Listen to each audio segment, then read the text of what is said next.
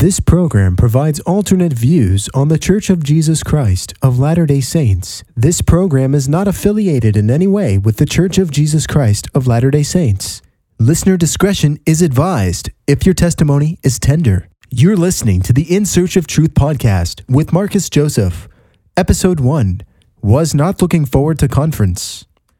Right now, what's going on is General Conference. And I got to tell you, I normally look forward to General Conference, but this time I kind of knew exactly what to expect.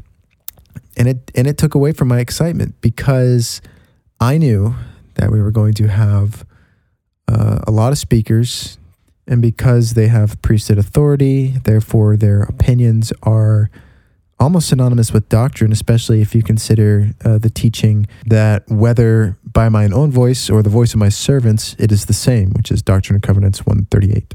And that can cause a lot of people to really take every speaker's opinion as pure truth. And although President Nelson said that, and at least he said last conference that what you're hearing is pure truth, I feel that it's good to push back on that just a little bit, because not everything that you hear is pure truth. There are some things that are pure truth. And yes, pure truth can be found in the Church of Jesus Christ of Latter-day Saints.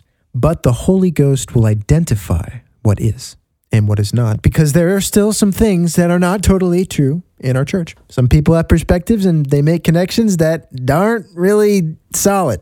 And what you're supposed to be hearing with these church speakers is you're supposed to be trying to hear what the Holy Ghost is telling you. And the Holy Ghost is able to use these people as receptacles for pure thoughts to come through to you. But they're humans that are still speaking. None of them are Jesus Christ.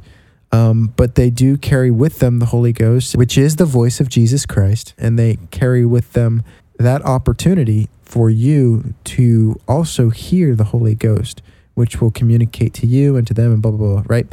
So now here's the thing.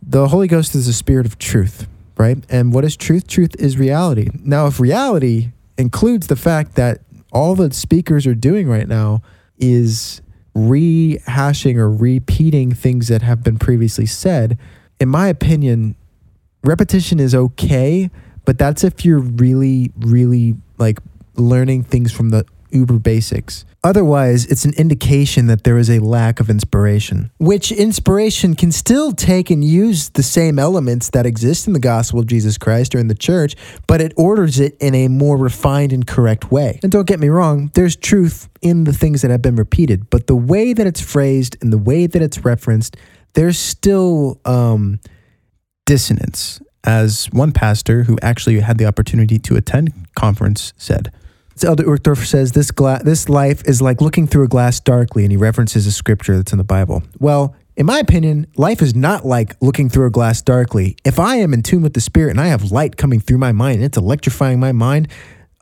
life is lit up, so it's not a glass darkly. Now, he shared that on a couple of occasions. Sometimes what speakers do is they share things and tell people to do things based upon their own projections in their own life and what they see. And some leaders don't differentiate between reality outside of them and from within their own perspective. And the reason church leaders get into this perspective where they can only see from within their own minds is because they only see one way of doing things. And the reason they only see one way of doing things is because they hyper-focus on the fact that there is only one way to eternal life through Jesus Christ, which there is only one way through Jesus Christ, but then they apply the thinking of there's only one way to everything. So then people like Ryan K. Olson, Elder Ryan K. Olson from the Celestial Conference, they'll share, Lord, we know not whither thou goest, and how can we know the way? Jesus saith unto him, I am the way, the truth, and the life. No man cometh unto the Father but by me. The Savior taught his disciples that he is the way, the truth, and the life. He is the answer to the question of how to come unto Heavenly Father. Gaining a testimony of his divine role in our lives was something I learned as a young man. And so, but it all points, and that's from Elder Ryan K. Olson's talk, The Answer is Jesus. That all points to this mindset that there's only one way of doing things. And that's against God. There is only one way to God, But there isn't one way to doing things in life that can still lead you back to God. And the truth of what I'm saying is validated in our belief in agency and freedom of choice. And your choices are not limited to it's my way or the highway.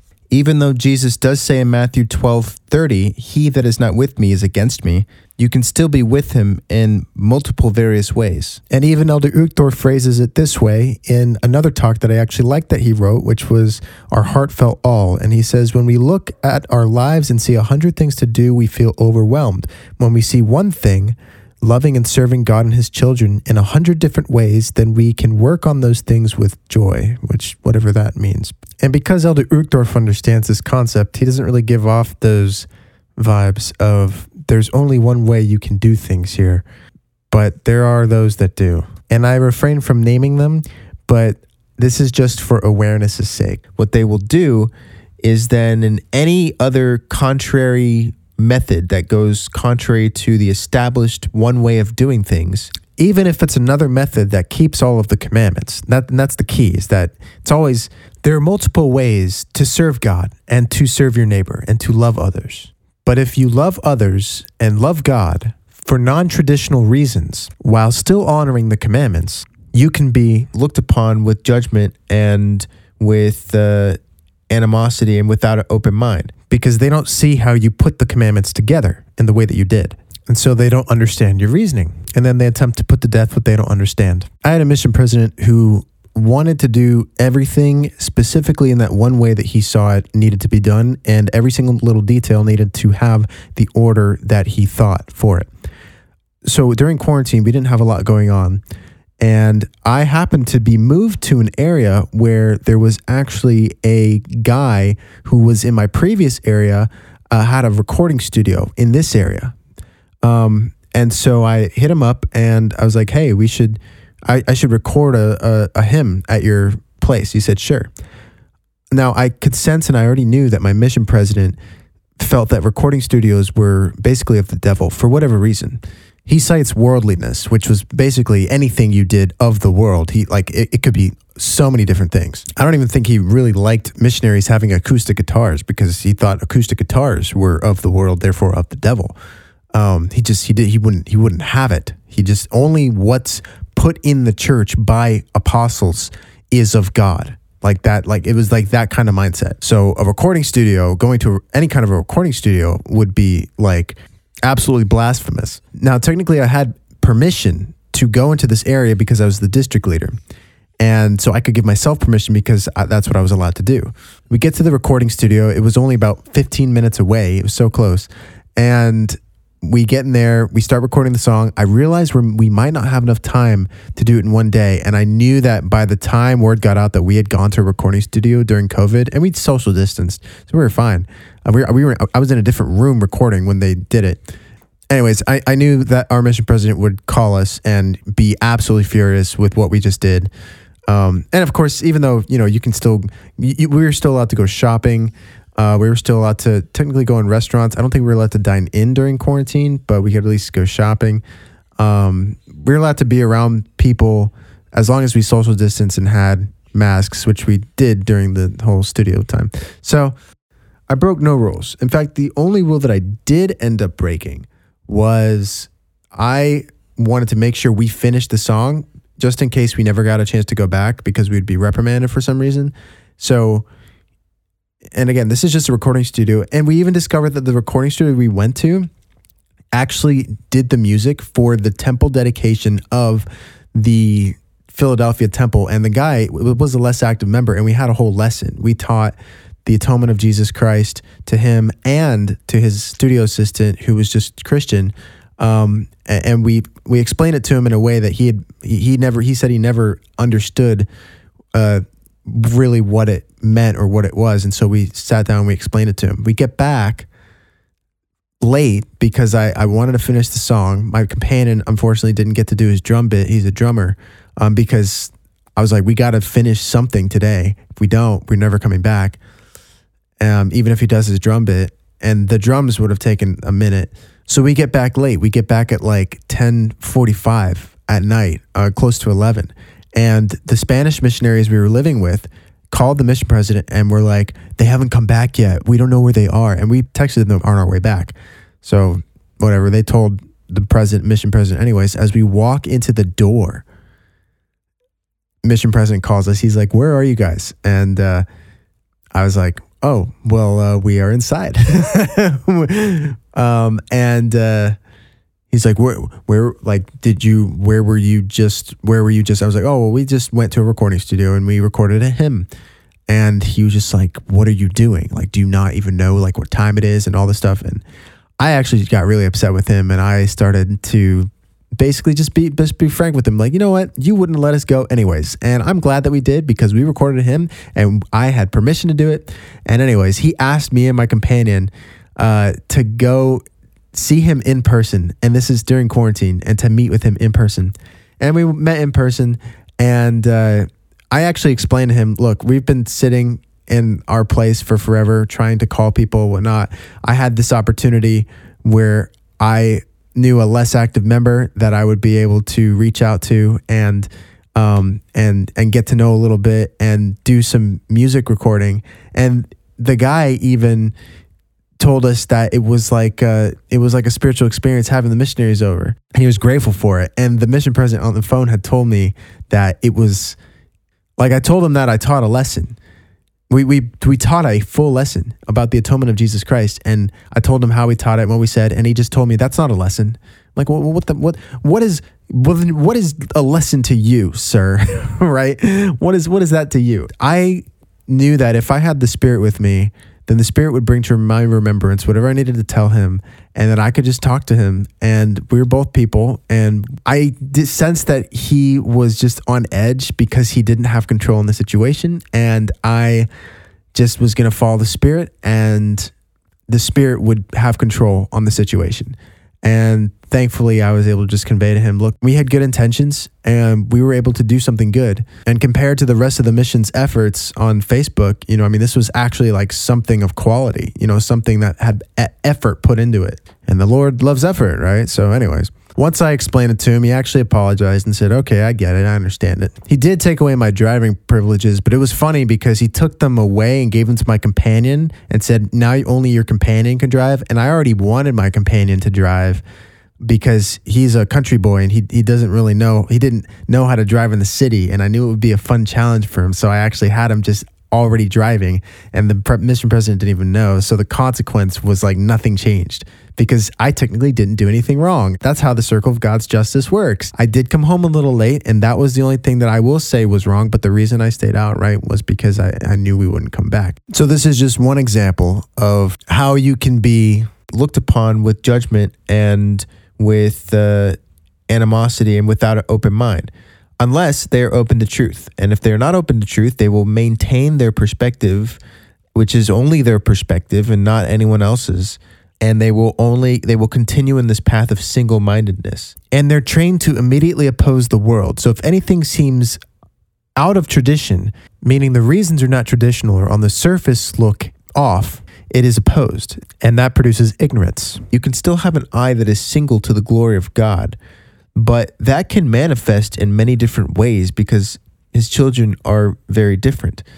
Baptism and the saving ordinances will still remain the one way to access God and his power through Jesus Christ, but what you do with that power on earth is still open to variance, as opposed to a common leadership trend not being open to variance, which creates people that are way too open to variance, and they rebel by having too much variance in their ideas and actions, which variance and rebelliousness often happens after they have time away from highly oppressive or heavy-handed leaders.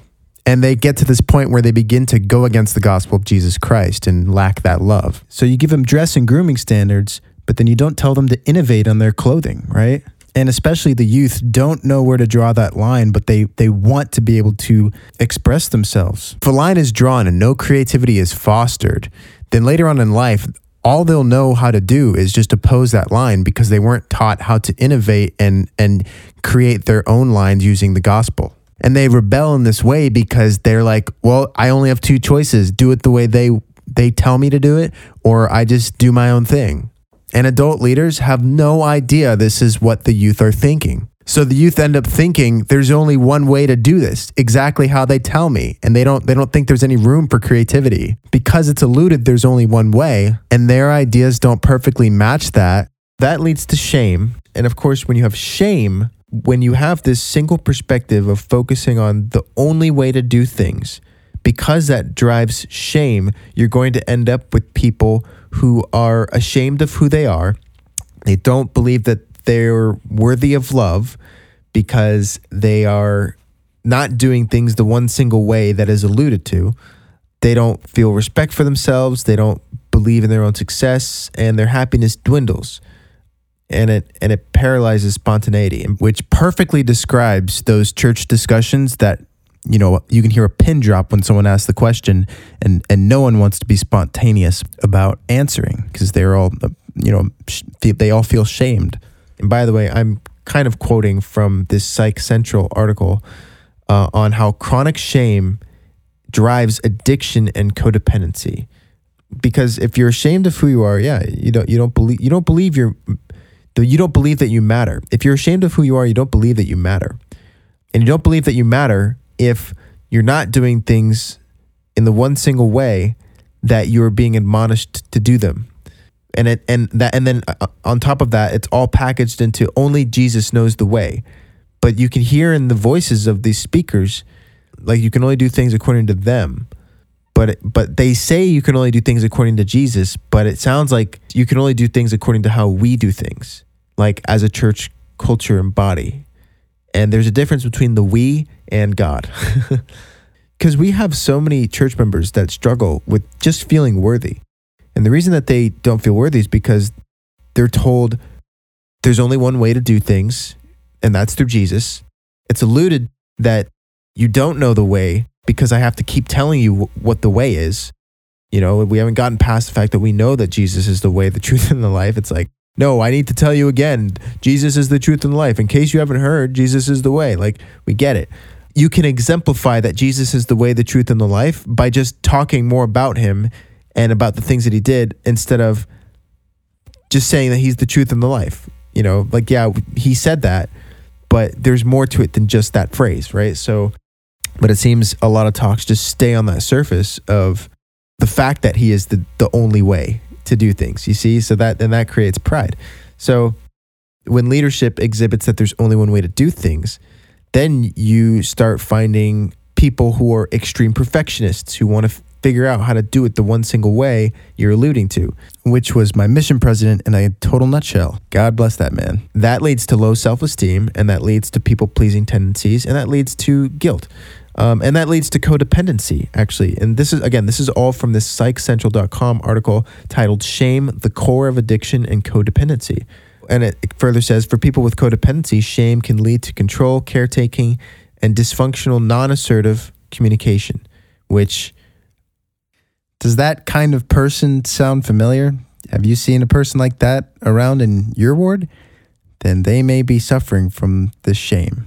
Shame creates fears and anxieties that make relationships difficult, especially intimate ones. Again, I've seen this in many church members where they have lots of fears and anxieties and have difficulties in relationships and forming relationships, especially intimate ones.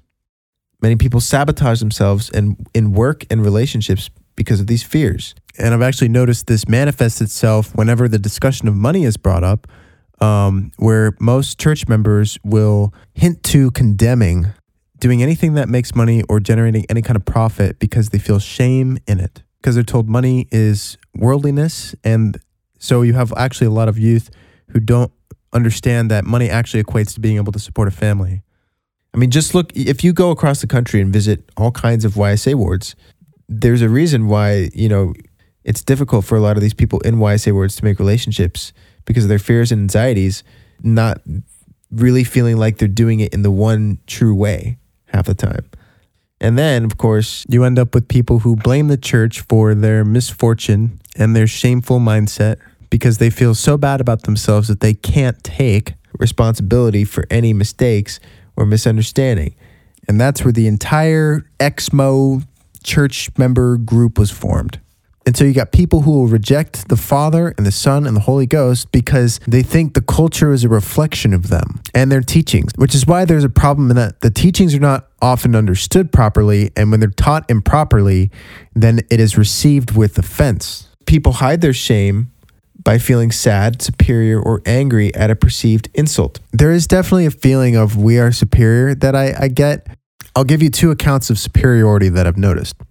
First, there's a talk by Elder Jorge F. Zeballos given this last conference called Building a Life Resistant to the Adversary.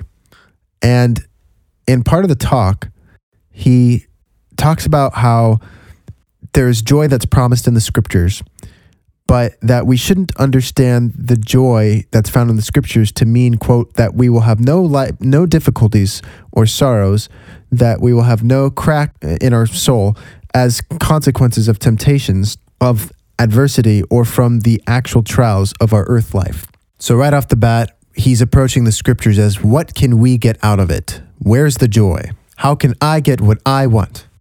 And then he goes on to say, this joy has to do with Nephi's perspective on life when he said, having seen many afflictions in the course of my days, nevertheless, having been highly favored of the Lord in all my days, all his days, even the days that Nephi suffered during the incomprehension and rejection of his own brothers, even when they tied him up on the ship, even the day that his father Lehi passed away, even when Laman and Lemuel became mortal enemies of his people, even in those difficult days, Nephi felt highly favored of the Lord. What Elder Zeballos inadvertently has done is he actually highlighted where Nephi was oppressed and how Nephi then used superiority to cover up the shame that he felt that he was experiencing from people that were persecuting him.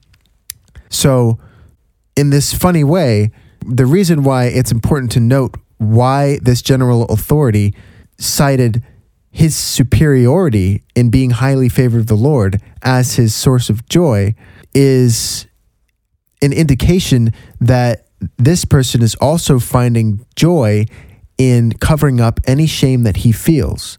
Technically, you shouldn't feel any shame from other human beings if you do truly have a testimony, and a testimony that lives through Jesus Christ of Heavenly Father, and that is confirmed by the Holy Ghost.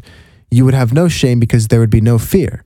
But if he believes that Nephi's joy had to do with the fact that he was feeling superior and that he felt highly favored, then he also equates joy with feelings of superiority that result from feeling shame. See, because Jesus taught that he who is greatest among you, let him be your servant. Now, you could also say that he who is highly favored of the Lord, let him be your servant. Because Jesus was the highest favored of anyone, and yet he teaches whoever is highly favored of me or of the Father, then let him be your servant, right? If whoever is greatest, we would assume that being the greatest would be to be highly favored if we use God as a scale of what is greatness. Elder Zeballos does what every other general authority almost always does, which is tries to offer some kind of solution for the pain as a complete medication package, an initial problem sales pitch, and the final product as a result. And to sell it to you, he's going to manipulate your emotions by telling you, here's what joy is. Joy is superiority, and superiority is being highly favored of the Lord. But Nephi himself doesn't say that I was joyful because I was highly favored. He only says that he was afflicted, nevertheless he was highly favored, most likely to indicate that even though these people didn't approve of him, there was someone else who did. The situation was never going to be joyful, but that was a reality that helped him move through it, but it did not give him joy. Nephi says, behold, my soul delighteth in the things of the Lord. And that's 2 Nephi 4:16. Nephi also says on another occasion, in 2 Nephi 25:26, we rejoice in Christ. So he loved Jesus. He loved speaking of him. He loved thinking of him. Perhaps thinking that he was highly favored of him gave him happiness, but the idea that he was superior to his brothers and highly favored wasn't the aspect that he was doing more important things than them. That was what got him through hard Nephi times, or the fact that his loyalty was greater than his brothers, as Elder Zabalos alludes to. It was the idea that someone else loved him when others did not. That helped him the most. But if you title a talk, Building a Life Resistant to the Adversary, you already put yourself in an us versus them mentality, where you're going to think about the situation of Nephi and his brothers in an us versus them mindset rather than the possible emotional dynamics that could have been at play. A black and white mindset often marks ignorance and is actually a favorite tool of the adversary. And that leads into my second example of superiority. I remember near the end of my mission, the mission president gave a PowerPoint on how you're basically a failure if you don't finish. And he gave a scriptural example of someone who didn't finish something and how they failed. Which, yeah, finishing is important. But I was beyond that. You'll never be finished being a missionary. Maybe I just want everyone to win. I don't feel that church members all the time or leaders are happy. Sometimes they feel sad to me and they just smile because they think they should be happy. Which as life goes, Jesus was a man of many sorrows, so that's no surprise. But I thought men are that they might have joy. Maybe when is that joy? I don't know. Some speakers feel a little angry, to be honest. Like they're angry at this world, and they're angry at people out in the world that aren't a part of their one true way of doing things. And that's just stop. I can't tell you for how many years, church leaders had talked about technology as basically being, quote, of the world and distraction, not of God, blah, blah, blah, blah, right? And so technology was always shunned in church. And even my little brother had an instance where someone thought he was texting on his phone when really he was taking down notes. And the lady got upset at him and kept telling him to put his phone away. But he's like, no, I'm taking notes. And that really ticked him off. And only until late have leaders realized, technology is made by God. We should be grateful. It took them forever and a kick in the butt by COVID-19 to get their heads back onto an innovative path. Seeing the technology for how God could actually use it and using it for missionary work and sharing the gospel in digital ways that makes it so much more efficient. Because COVID-19 forced church leaders to have to innovate, to have to figure out how to share the gospel through missionaries that were isolated. See, if you have God on your side, if you have the all-intelligent being of the universe, you should be able to see any kind of innovation that exists and see the full potential of it immediately if you really are in tune with that Holy Spirit of truth. Because if you can't see that and it takes you forever to get there, there is a bit of a disconnect between you and God. Sorry. And if you're being the gatekeeper between what is okay and what is not okay according to God, and you're telling people, okay, this is according to God, and you're keeping people from seeing how God could use things to his advantage and instead just talking about opposing people, yeah, you're slowing people down. Now, they do always talk about repentance, and repentance is necessary. Of course, that what you're doing is first you confess to God the thing that you did wrong. You tell him, hey, I'm sorry I did this thing. And then if need be, you go talk to a bishop about if it's like very serious according to God, which of course that always means pornography. And what else? Usually sexual sin. That's really what they're referring to. Drugs, sure, that counts too. But the main problem, the main one, that main constant urge to just do things with our bodies that God built into us. Right. Yeah, that problem. Right. Okay. Which of course church leaders never really fully understand, because I don't know if they remember the last time they were single and ever tried to date people over the internet or with the internet as an option. So church leader perspectives on repentance usually have to do with sexual sin. Recognizing that that's often what's assumed, that is just a sliver of what repentance actually means.